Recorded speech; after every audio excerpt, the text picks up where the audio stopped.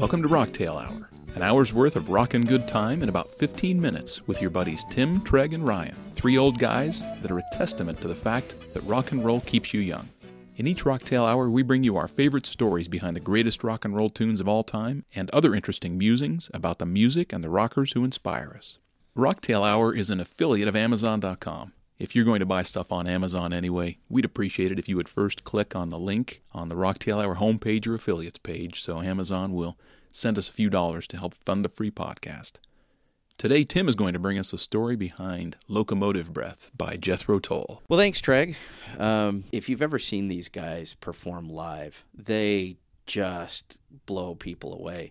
Even now, when they're older, and in fact, I think in many ways they're better, although I don't think Ian Anderson's voice is as strong as it used to be, and I don't think he's as good a singer as he used to be.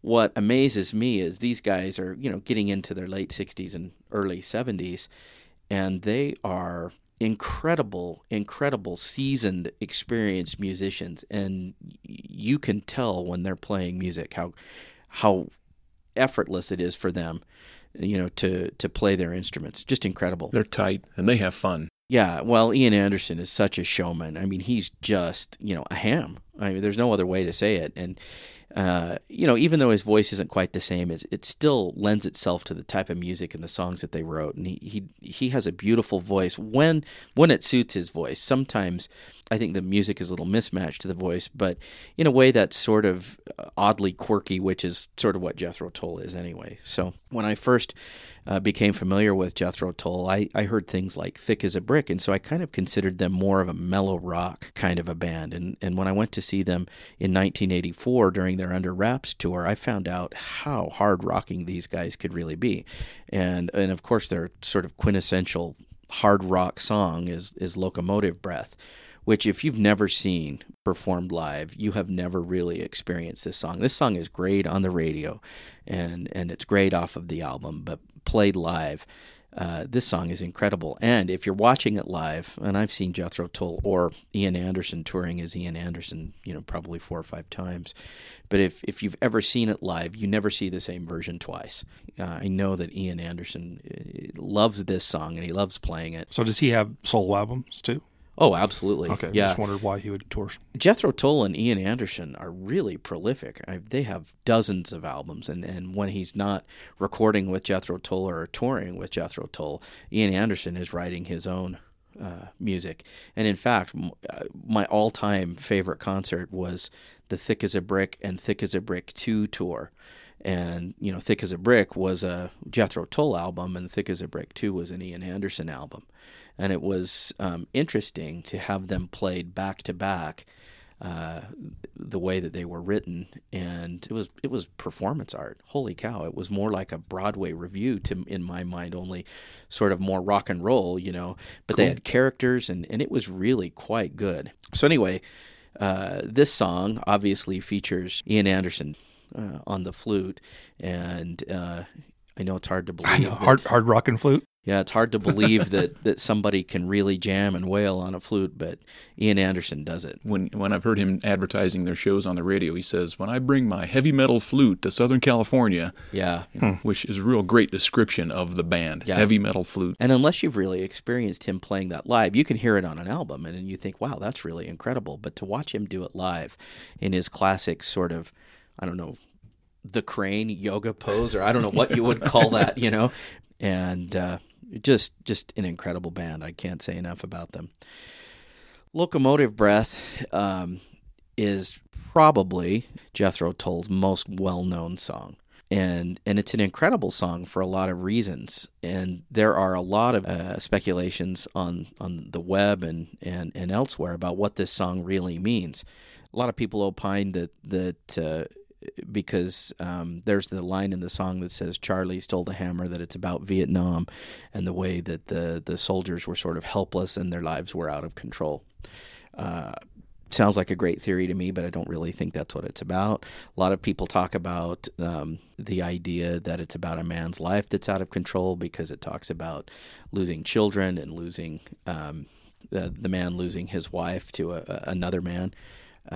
And a lot of people say that old Charlie is God. He's the conductor of this locomotive that is running out of control, and he steals the hammer, and now there's no way to go back and fix the problem of the locomotive running out of control. It's forever on a path of destruction. There's no real clear-cut answer as to what this song is about, but in an interview, Ian Anderson says, "When I wrote it, I wasn't deliberately setting out to write a piece of music about a particular subject. It evolved during the writing process into being not terribly specific, but about the issues of overcrowding, the rather claustrophobic feel of a lot of people in a limited space, and the idea of the incessant, unstoppable locomotive being a metaphor for the seemingly unstoppable population expansion on planet Earth." Well, if that's really what the song is about, then I'm disappointed. Yeah. I'm going back to some of the other descriptions. Let's just choose to believe it's about Vietnam. Right, yeah. He goes on to say that when I look at it today, it does for me become very crystallized into being a song about unmanageable population expansion.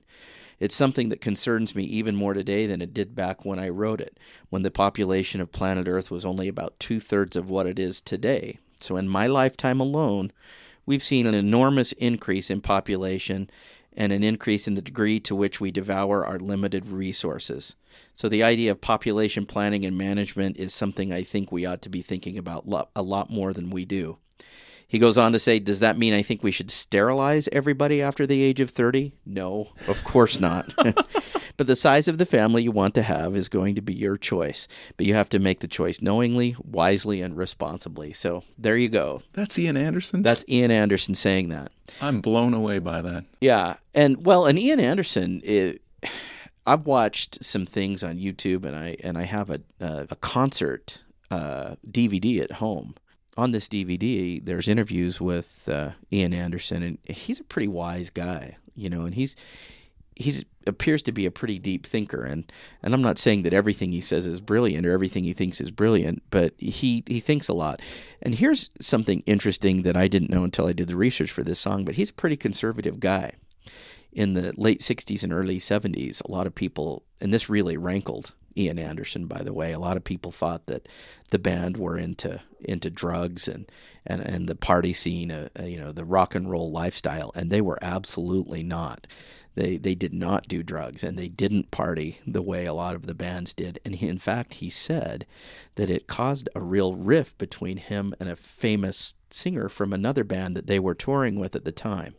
Now, can you imagine attending this concert? Jethro Tull opening for Led Zeppelin. Holy cow. What an incredible concert. But he said that would be a dream. That tells you why they're still around today, because of that lifestyle. Yeah, well, yeah.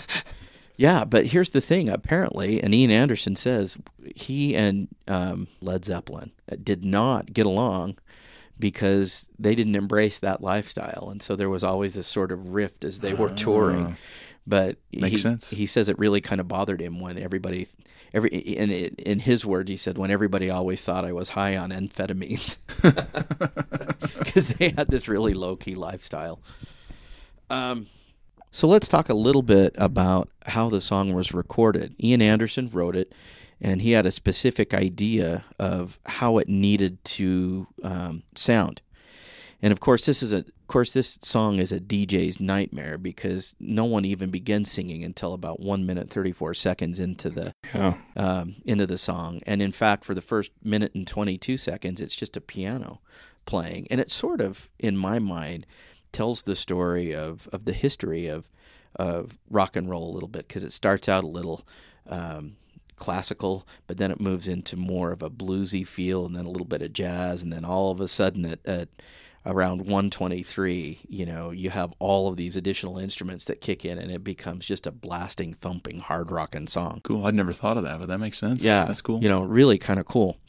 But it's a long song, and it's DJs didn't like it originally because it didn't really hook people in, or at least that's what they thought. But of course, it became a very popular song, which was off of the Aqualung album, which is incredible. Aqualung, not a bad song on that album. Yep.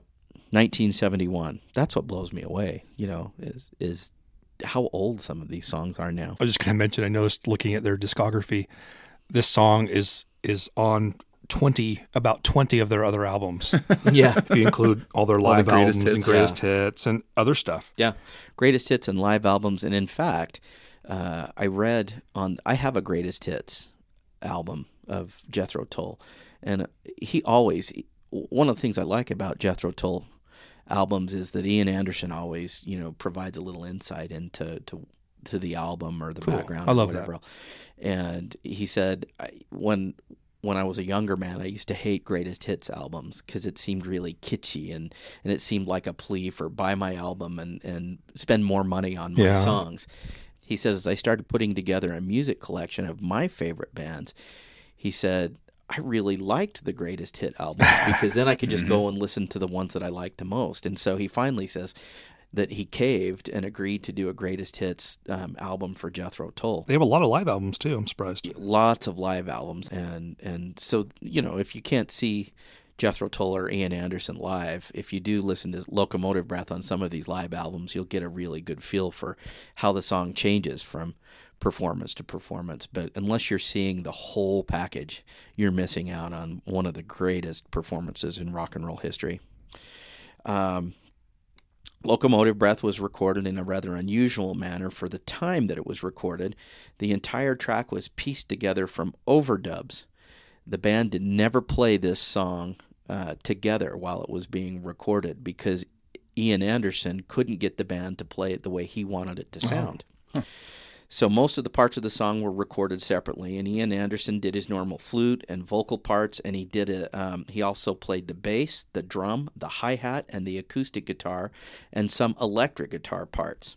And we talked about this a little bit when we did the podcast about Stairway to Heaven, and Jimmy Page would speed up the guitar a little bit, and the drummer instinctively wanted to go faster than Jimmy Page wanted to go, and they had a hard time mixing it up.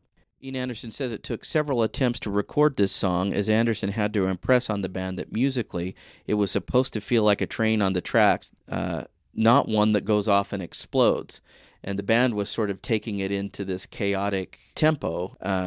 He said he used the analogy of a boiler building up pressure to describe the song musically, and then he went on to say that restraining the drummer is always a challenge whenever he's performing this song live, because the drummers just want to speed up and speed up and speed up. Yeah, interesting. Yeah, and you have to be really controlled to give it that chugging locomotive sound. He also says that when he sings the word "oh ho," it's supposed to sound like "all aboard." When a conductor shouts that to have the people come on the train. So interesting.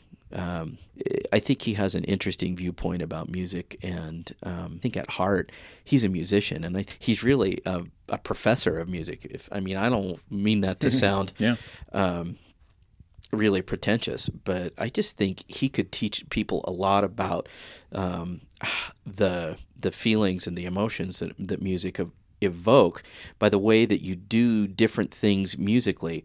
Somebody could pick up a guitar or a keyboard and play notes, but I think that the people I think Ian Anderson and the people he surrounded himself with can pick up those same instruments and play those notes, but interpret them as they're playing as well. And I think there's a big difference. I think there's a lot of people that technically are very sound in being able to play notes, and then there's people that really are able to interpret notes.